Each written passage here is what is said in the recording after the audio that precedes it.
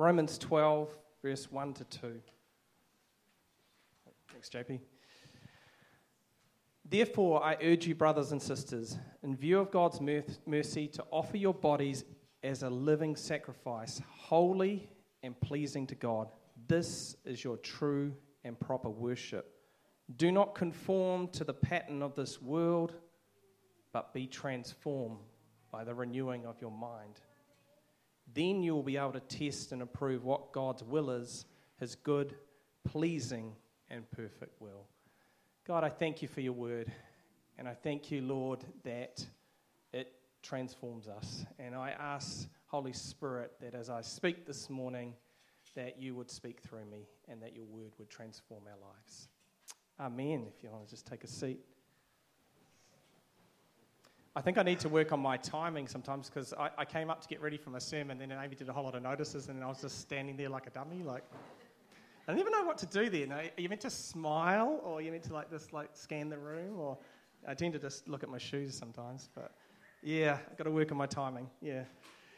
This morning, I want to share just a little bit of a vision talk, very short bit about what our vision is as a church and our values. But mostly, I want to speak into what's on my heart for the church as we go into next year.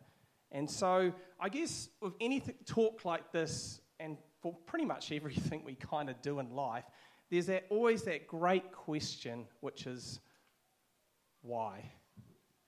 And this is such a fantastic question because it's like, why are we doing this?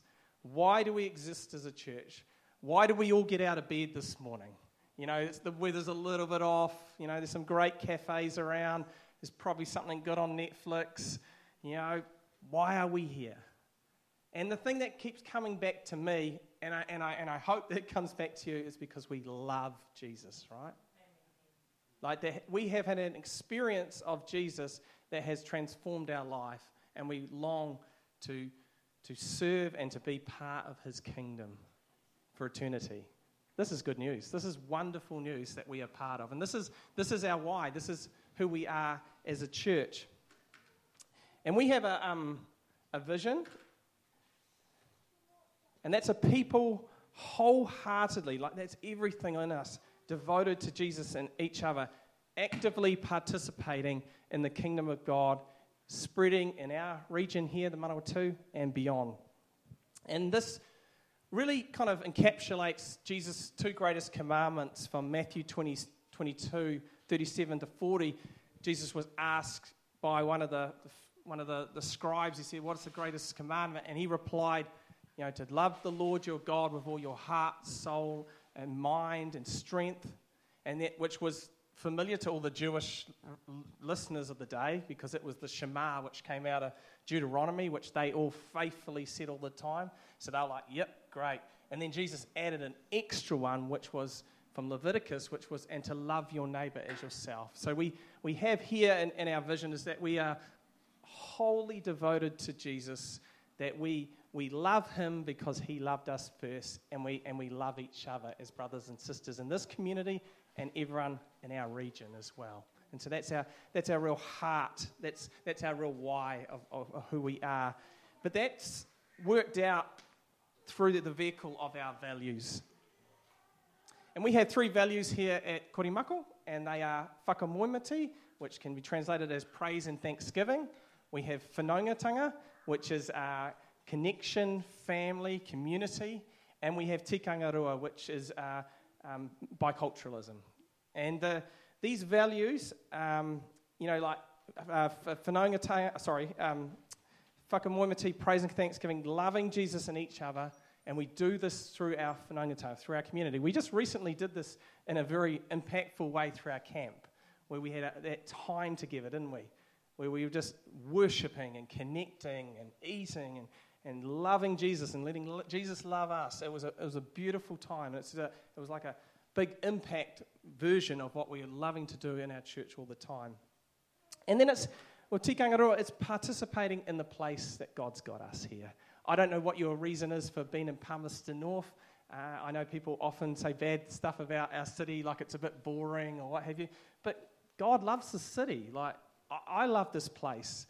I'm sure you do too. Like, this is a wonderful city and a wonderful region, and the Holy Spirit has been doing incredible things in this place for a long time, through Māori and through the Pākehā who have come, and then like for what's ahead. Like, so there is some good stuff in this place, and we love our region, we love our city, and so this is the place God's put us, and we want to participate in that, in the story of this area and this land.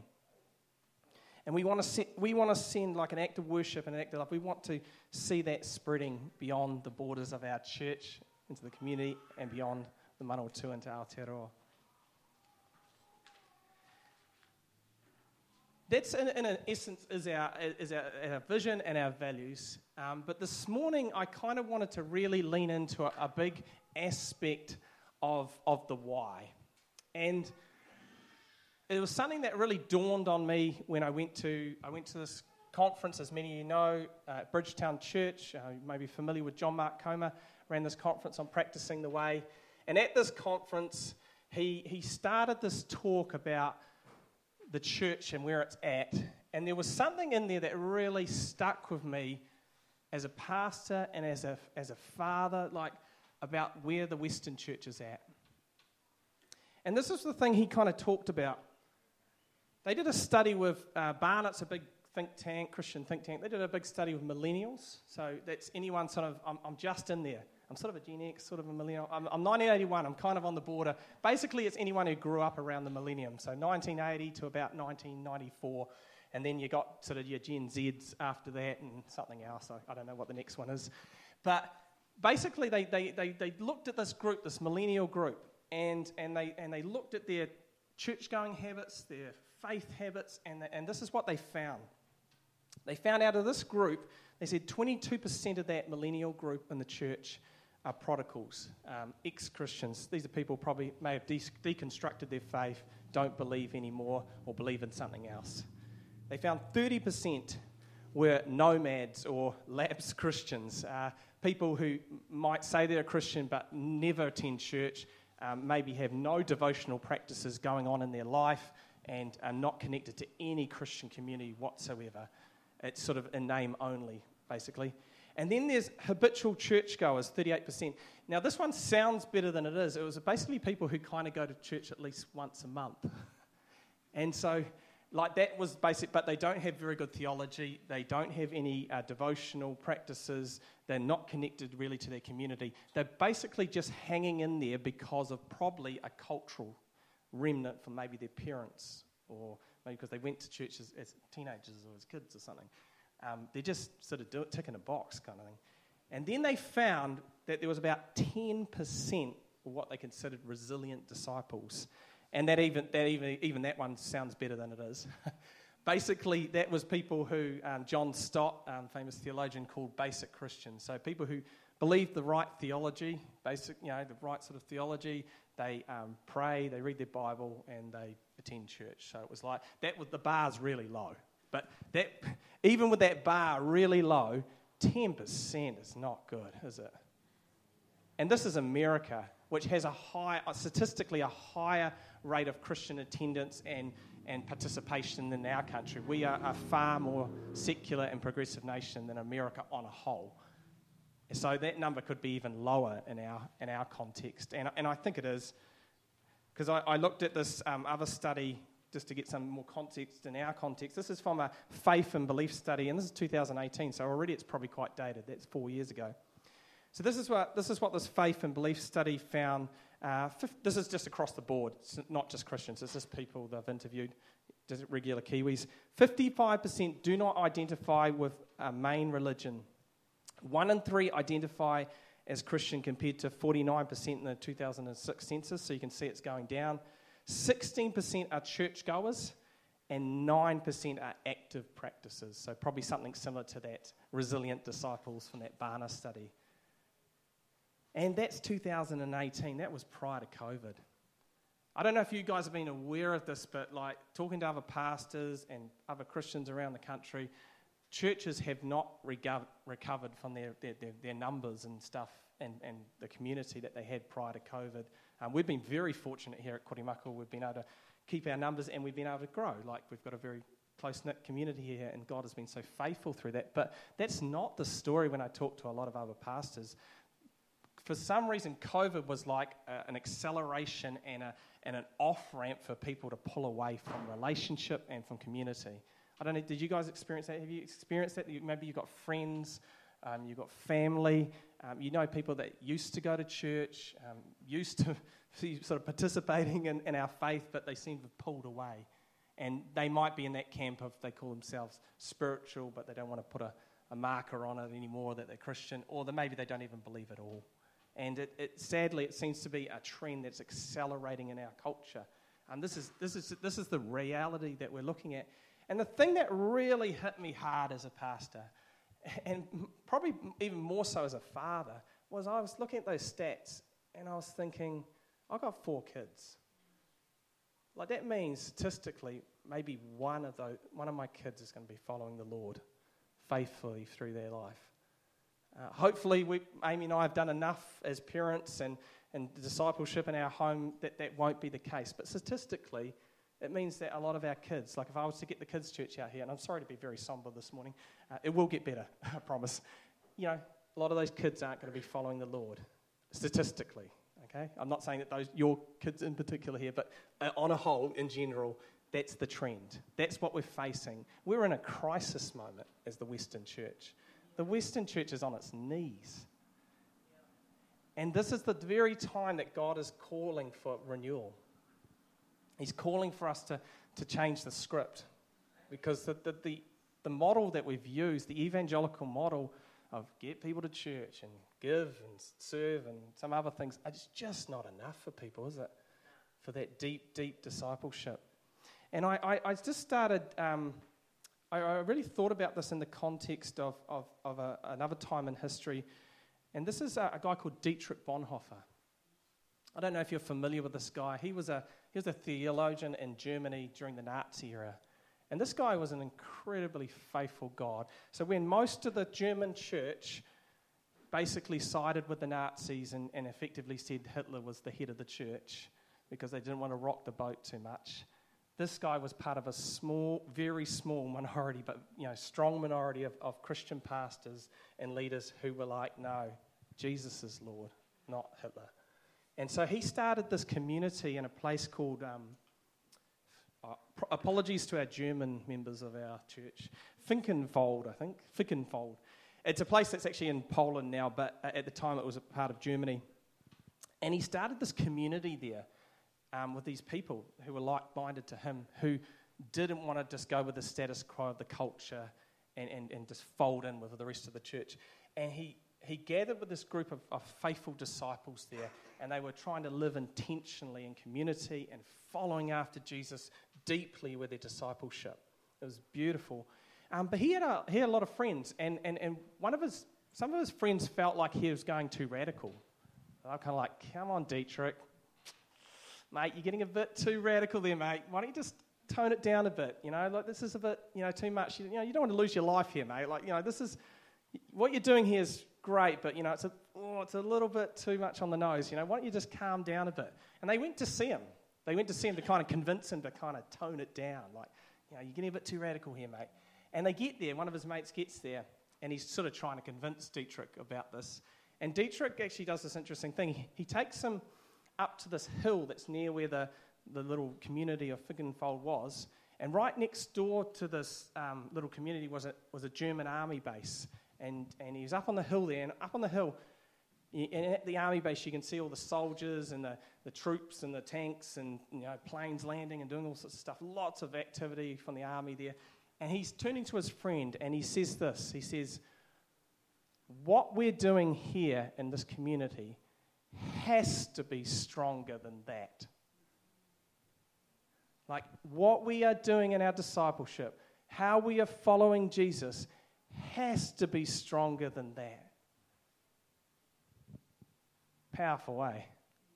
And that's, I feel like that is like the challenge and the call from the Holy Spirit about what we're doing as a church and in our own relationship with the Lord has to be stronger than the world. Because the reality is this is much better at discipling us, right? This thing's awesome at discipling us and our kids. It's got ourselves and our kids on here at least 2 or 3 hours a day, if we're honest, doing all sorts of things where we're struggling to pray for 2 or 3 minutes. Like this thing, these algorithms, like, you know, we always think evil's like, we think pitchforks and kind of, you know, devil, you know, sort of that kind of thing. But evil's in things like algorithms, you know, like the enemy is using technology and algorithms because his greatest tactics is distraction and discouragement. That's his greatest tactics, and he's so subtle at it, but he's sucking us in and he's taking our time and attention. And so we have to form ourselves into the image of Christ and intentional in our discipleship, that what we're doing here has to be stronger than what's going on out there. Otherwise, we're going to get swept away, our kids are going to get swept away, and our grandkids are going to get swept away. And I don't know about you, but I really don't want to spend the rest of my days as a pastor just managing the decline of the Western church. Like, I would love to give myself to helping people go deeper with Jesus, to seeing people come alive to the love of God, and to see this community grow and see the impact on our society, that renewal would come in a powerful way in our nation. Like, I'd love to give myself to that, wouldn't you? But I just don't want to just try and manage the decline and make things okay for myself. We've got to think long term, eh? Like, this is our kids. This is the legacy of the church in this nation. We think of the people who've come before us, who have faithfully served, and they've passed the baton to us. This is our opportunity to pass the baton on and to take the faith deeper, that people can look back on our time as Christians and say, man, those guys did their bit. They went hard with the Lord. They went deep with the Lord, and they made something beautiful here. But just listening to conversations with people, even from my own experiences, our world is not designed to help us in discipleship. Like I said before about the phones, the busyness, the hurry, the distractions, even economic problems. Like we live in a world that is full of stress and anxiety and busyness. And what Amy and I and others keep picking up from people talking is that people are stressed, they're worried, they're anxious, they're distracted. They're struggling with their teenagers to help them with the technology thing. It's so hard to help your kids not get sucked into this vortex. And it's like, this seems to be the cry of the hour. And the other thing in that is, as well as like I said before, it's like on one hand, it's like, man, we're just getting sucked away by all these things. And then on the other hand, it's like, man, it's hard to follow the Lord. Like, that's the other thing I keep hearing. That's the other cry I keep hearing is this, I find it hard to pray. I find it really hard to read my Bible. Like, I struggle to do this. And people feel guilt and they feel shame. And we've talked about this before. And so people really are stuck in this awful vortex of this thing going around, like getting sucked into parts of the world and shaped and formed by that, but they're not really getting shaped and formed by Jesus, and it's not giving us life. It's not giving that life to the full that Jesus promises us. Now, Jesus didn't say that we'll never have a problem in our life, eh? Like he did say, in this world you will have troubles, but take heart, I've overcome the world. But he said we will have life and life to the full. So that means in any circumstances in your life, whatever it is, that you can have the joy of the Lord. But it doesn't. It just doesn't happen overnight. There's a famous ad by Rachel Hunter. I don't know if you remember this. And she was a model, and she used to talk about the shampoo, and she said, "It won't happen overnight, but it will happen." That's right. Yeah, with my beautiful hair here, you know. This stuff is not instant. It doesn't happen overnight, sort of thing. Yes, the love of God can meet you right now. And yes, you can have an experience of the Holy Spirit right now. But Monday's coming. Tuesday's coming. Wednesday's coming. The office is coming. These things are coming towards us this week. The distractions, the fights with the kids. All these things are happening this week. Like, you've got that on your dial, right? And what's going to happen here today, if you get prayed for or encouraged, will be not enough to get you through the week. We have to build deep lives with Jesus to sustain us more than ever. I would have said like 20 years ago maybe, because there was still a bit of a remnant of post-Christian culture and values. Things were probably okay. But man, it is way past post-Christian out there now. We are living in a very, very secular nation, which is continually to get more and more secular. And so we have to do this. We have to do something. Like, we have to go deeper with Jesus. This is the answer.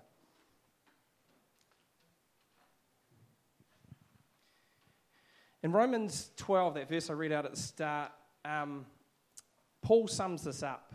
He's talking about, we offer our lives, every part of our lives to God as holy and pleasing to God. This is our true and proper worship. And he says this interesting line here: do not conform to the pattern of this world, but be transformed by the renewing of your mind. So this is what I've been talking about. We're always being shaped and formed all the time in our lives. And unfortunately, most of us, including myself, we're getting formed and shaped by the world, and we're seeing the fruit in our lives. But Paul said there's a counterpoint to that, which is to be transformed by the renewing of your mind. And that's to be transformed by Jesus Christ, by his presence, by doing time with him, learning from him, and becoming like him, becoming more like him, and then doing what he did. But that begs the question, and this is where I want to take this message today, is that's the massive big why. Like, we know that, don't we? Deep down inside our souls, we know that we long for deep communion with God. We know that those other things in the world, while they might satisfy us temporarily, they don't get to the deep stuff, the deep core stuff that's below the surface, our deep, loving union with God that we all long for. But this is the question that is always the hardest, is the how.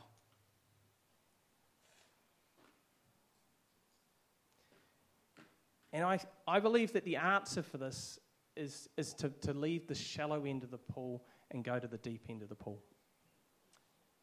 At the conference, someone said that there is a lot of noise in the church, big C here, all the church, at the shallow end of the pool.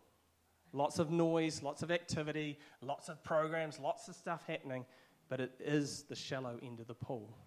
And Jesus is calling us to go into the deep end of the pool. And like I said before, that's not going to happen straight away. That takes a slow work of the Holy Spirit. We're actually talking years here to transform and renew our minds, to change our whole lifestyles so that they become like Jesus. If you want the life of Jesus, you actually have to take on the lifestyle of Jesus. You can't just sort of say, I'll have all the goodies, Lord, but I just want to live generally like my neighbour, like everyone else out in the world. You have to say, Lord, I want to take on your lifestyle, because I know that this lifestyle in this world doesn't ultimately satisfy, and it's conforming and transforming into a thing I don't want to be. But Lord, I want to be like you, so I will take on your lifestyle, and I will look at my whole life, everything, not just come to church on Sunday or giving or a little bit of thing. I'll give everything. I'll examine my whole life and bring it under your rule and reign, take on your yoke, and become transformed by you.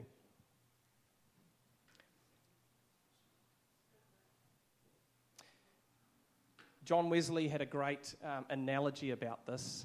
He said that in faith, most people get drawn, like salvation is like a house. And he says most people come up to the doorway of the house and they stand in the doorway of the house. Now, the doorway of the house, he said, was justification. And this is right. This is what Jesus does. He makes us right. He saves our sins. He gives us, eternal life. We are justified not because of what we do, but because of what he did on the cross on our behalf, totally. That is all theologically correct and right. But he said the tragedy of salvation is that people stand in the doorway and they don't enter into the house. And what entering into the house is what we will be doing for eternity. And Jesus is inviting us to start right now by going past that doorway. Yes, you're saved, but man, are you seeing the fruit of the Spirit in your life? Do you want to see the fruit of the Spirit in your life? You have to step past that doorway and start going into the house. And what going into the house was, he said, is a word you may have heard in church before. It's a fancy word called sanctification. It just basically means transformation. It means that we become more like Jesus. We don't become Jesus, but we become more like him as we spend more time with him and each other. And that's the great invitation here, is like, come past that doorway. Don't stand in that doorway. Yes, you're saved. That's wonderful. That's awesome.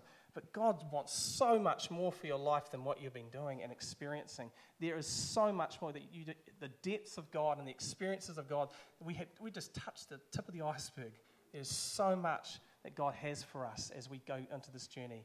And I just want to be realistic about this too, because I think often in church, particularly pastors, and I'm probably guilty of this one too, we kind of say, oh, everything's going to be fantastic in your life and you'll never have any problems and hashtag the best is yet to come or something, But it's like sometimes when you get saved, sometimes everything goes wrong in your life, And sometimes you have trouble and tribulations and persecutions in your workplace and with friends and family and stuff. Like there is actually a spiritual realism that we really want to develop as Christians, especially in this church, is that we're honest about everything. Yes, we love the Lord, and yes, life with him is better than anything else. But yes, life is hard, and there's brokenness in this world. The same Bible that tells us to rejoice in every circumstance also has a book called Lamentations. To lament is to cry out, to say what's going on wrong in your heart and your life to God. But the idea here is that we bring it all to God. So we bring all of our life to God, and we do this. And the pathway, the way to do this is through a thing called spiritual formation. Now, some of you may have heard of this in other terms. Sometimes it's called spiritual disciplines. I know sometimes that word can be a bit triggering for people thinking exercise or other sort of things. I like to use the word spiritual practices because as a church, as you would see, we're a church that loves to practice the things of the Holy Spirit. We love to practice prayer and we love to practice going into the deeper things of God together as a community. And so this is the heart of where I'm sort of going to in this message, is that I believe this is what Holy Spirit is touching on in this season. Like, we're a charismatic church, if you didn't know that, if you haven't been for a while. We love the things of the Holy Spirit. We're open to Holy Spirit coming and moving and doing everything in us. But I think, like I said earlier, I guess my heart's desire is to bring two things together. So I don't want to throw the baby out with the bathwater. I want more and more of those experiences of God, more of them. But I also want to help people to actually have deep devotional lives with God. So that means that they're creating a well in their life so that Monday, Tuesday, Wednesday, Thursday, Friday, they are encountering the presence of God in their workplace, in their home, with their neighbours, whatever it is, whatever circumstances. And so we're bringing both of these streams together to create a deep church. I'd say that's my heart for this church. I know last week we talked about Jesus in Matthew 11 sort of opened up his heart, and we saw what his heart was. I guess if you did open up my heart today, and what's burning in my bones at the moment for us in a church is that we would be a deep church. Like, God will grow this church and family as big as he needs it to grow. It's his church. I'm not, yes, we need numbers. Like, if it's my wife and the church cat, well, I'll wind this thing up. But it's not my fixation. It's not the end goal. My goal is that for your souls, that you would go deep with God, and that you would be transformed more into his image, and that we would see the fruit of the Spirit in your life. And that will be attractive to people anyway, because people want to go where there's life, where they're going deeper. But I've found for myself the spiritual practices, and they're things like fasting. Some of you might be familiar with this: fasting, prayer, scripture reading, solitude, which incorporates sort of silence and being on your own, community, hospitality. Some of these things are just things that people have looked at the life of Jesus. Christians over thousands of years have looked at the life of Jesus and said, look, this is how Jesus lived his life. And we want to follow Jesus. He's our rabbi. We want to apprentice under him And so we're going to take on those practices and those ways of doing life into our life. Now, that's going to be hard for us because we've got like a Western practice of life kind of thing going on. And so that's going to challenge a lot of areas of our life as we sort of give up things and as we give more time to God. So I would just invite you as we go on this journey. We're looking at a lot of this next year. Just be open. This is just an invitation to a journey. And the ultimate aim with this is John Ortberg said, disciplines do not earn us favour of God or measure spiritual success. They are exercises which equip us to live fully and freely in the present reality of God. And God works with us, giving us grace as we learn and grow. It's about positioning ourselves so that we can experience more of God. Like looking at our whole lives and presenting it before God and allowing Him to work on us and shape us. But it's not just a Christian self-help thing, because I think this is one of the traps that people see with spiritual disciplines or spiritual practices, is that, it just makes me feel good. And that's a byproduct of it, because the more time we spend with God, you're going to feel a lot better. But the actual ultimate aim is this, from Robert Mulholland. Spiritual formation is the process by which we are transformed into image of Christ for the sake of others. So this is what I'm talking about here, is that sense of that as we develop this in our life, and as we go deeper with Jesus, and as we start seeing the fruit of the Spirit coming in our lives, we're going to bless each other as a community. And we're doing it for the sake of each other, so that we're more loving, more kind, more gentle, more patient. You know, that this is what's in our hearts, not just in our church, but that you're like that in your workplace, that you're taking on the fruit of the Spirit in your workplace and with your neighbours and stuff, and that is going to be a powerful witness for others. It's for the sake of others. So we're going deep with Jesus as a community for the sake of others. So how this is going to look like is, for us as a church, is we've got a few groups going at the moment in our church. So at the moment there's a women's group that meets here with my mother-in-law Julie on Tuesday mornings, and that's going great. We've got Lulu and Sam have just started a family group at their house, and I've just started a men's devotional group that's on Wednesdays for guys who would like to go deeper in their devotional practices. And so what we're wanting to do, and I guess this is part of my invitation to you as a church, is that we would love to have people who would be able to host groups so that we can start going deeper with this discipleship next year. So what that would look like is people being able to open up their homes and facilitate stuff. You don't need to prepare all the resources. We will give you all the resources. And part of what I went to at the conference at Practicing the Way is they have, as part of this, John Mark Comer's designed this whole course where you'll be able to just use the videos and have sessions where people will come along, do the practices together and learn from each other. So what we're trying to create with that and many other things is like a kitty of discipleship resources that people in our groups can go deeper with Jesus. And I guess the big emphasis with it is that we want people to practice. We know that information doesn't lead to transformation. So I could preach to the cows come home or until I'm blue in the face about all sorts of things, and I'd probably feel awesome about it. But will the transformation come in your life? And we know that transformation comes when people actually put things into practice and they learn from each other and reflect with one another. So what we're wanting to do next year is we want to have a big focus on discipleship and spiritual formation. We want to go deeper with these things and go deeper with the things of the Spirit. We want to practice these things and as a community grow together. And it's not going to be perfect, and it's all part of a journey. But I just invite you to open your heart and to go deeper, because I guess this is another thing I've always found is that a lot of Christians get to a point and they just feel like they're just not growing. And we don't want to be, like I'm 41. I don't want to be a 1-year-old Christian 41 times over. I want to be mature. I want to be at least maybe a 3-year-old or a 5-year-old in the Lord. I want to look at my life and go, man, I have matured. I've grown in God. And that's what I want to see. That's the testimonies and kind of the goal that we're going for, is that you guys would be starting to share that stuff as we go into next year. 2, 3, 5, 10, 15 years from now, that there would be fruit in our community of people saying how much they have been transformed by God and what that has done in their life. I'm just so passionate about this. This for me, this has been the thing. Like, oh yes, Lord, this is the very need of the hour. And one thing that's so cool about it is that it's ancient. This is the ancient church. For the first 300 years of the church, this is how the church ran. The way of Jesus. This is what they did. And they transformed the Roman Empire. And what seemed like a victory when Constantine converted to Christianity, he was the Roman Empire, actually ended up being a bit of a disaster because he made the church and the state come together, which is never a great thing.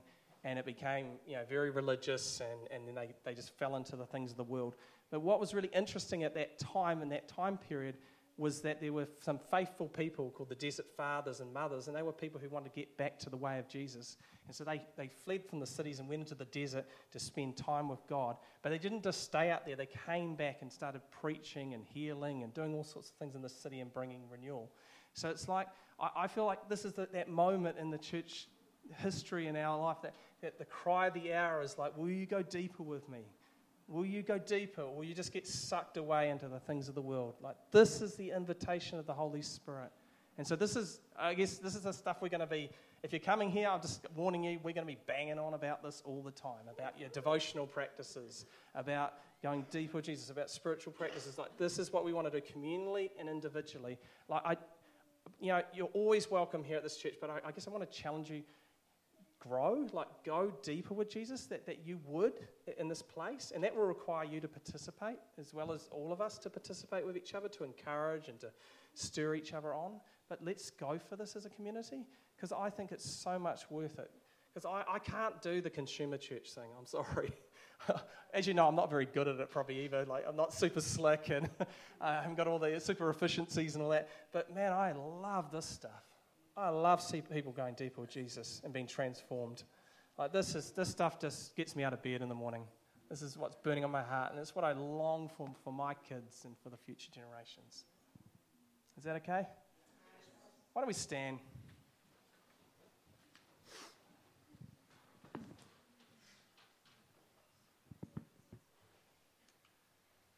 I want to read out the Romans 12, 1-2 message from the Message version, Eugene Peterson's one overview. And then I'm just going to pray over us as a church as we go on this journey. But before I do that, if you would like to respond to what the Spirit's doing this morning, if something's touched your heart from this, maybe you just want to close your eyes and maybe put your hands out as an act of surrender. That we would go on this journey as a church. So here's what I want you to do. God helping you. Take your everyday, ordinary life, your sleeping, eating, going to work and walking around life, and place it before God as an offering. Embracing what God does for you as the best thing you can do for Him. Don't become so well adjusted to your culture that you fit in without even thinking. Instead, fix your attention on God. You'll be changed from the inside out. Readily recognize what He wants from you and quickly respond to it. Unlike the culture around you, always dragging you down to its level of immaturity, God brings the best out of you, develops well-formed maturity in you. Jesus, I just thank you that you're the head of this church and that we are your disciples, your apprentices, Lord, following after you. Lord, I thank you that you meet us wherever we are at. I thank you for that wonderful reality.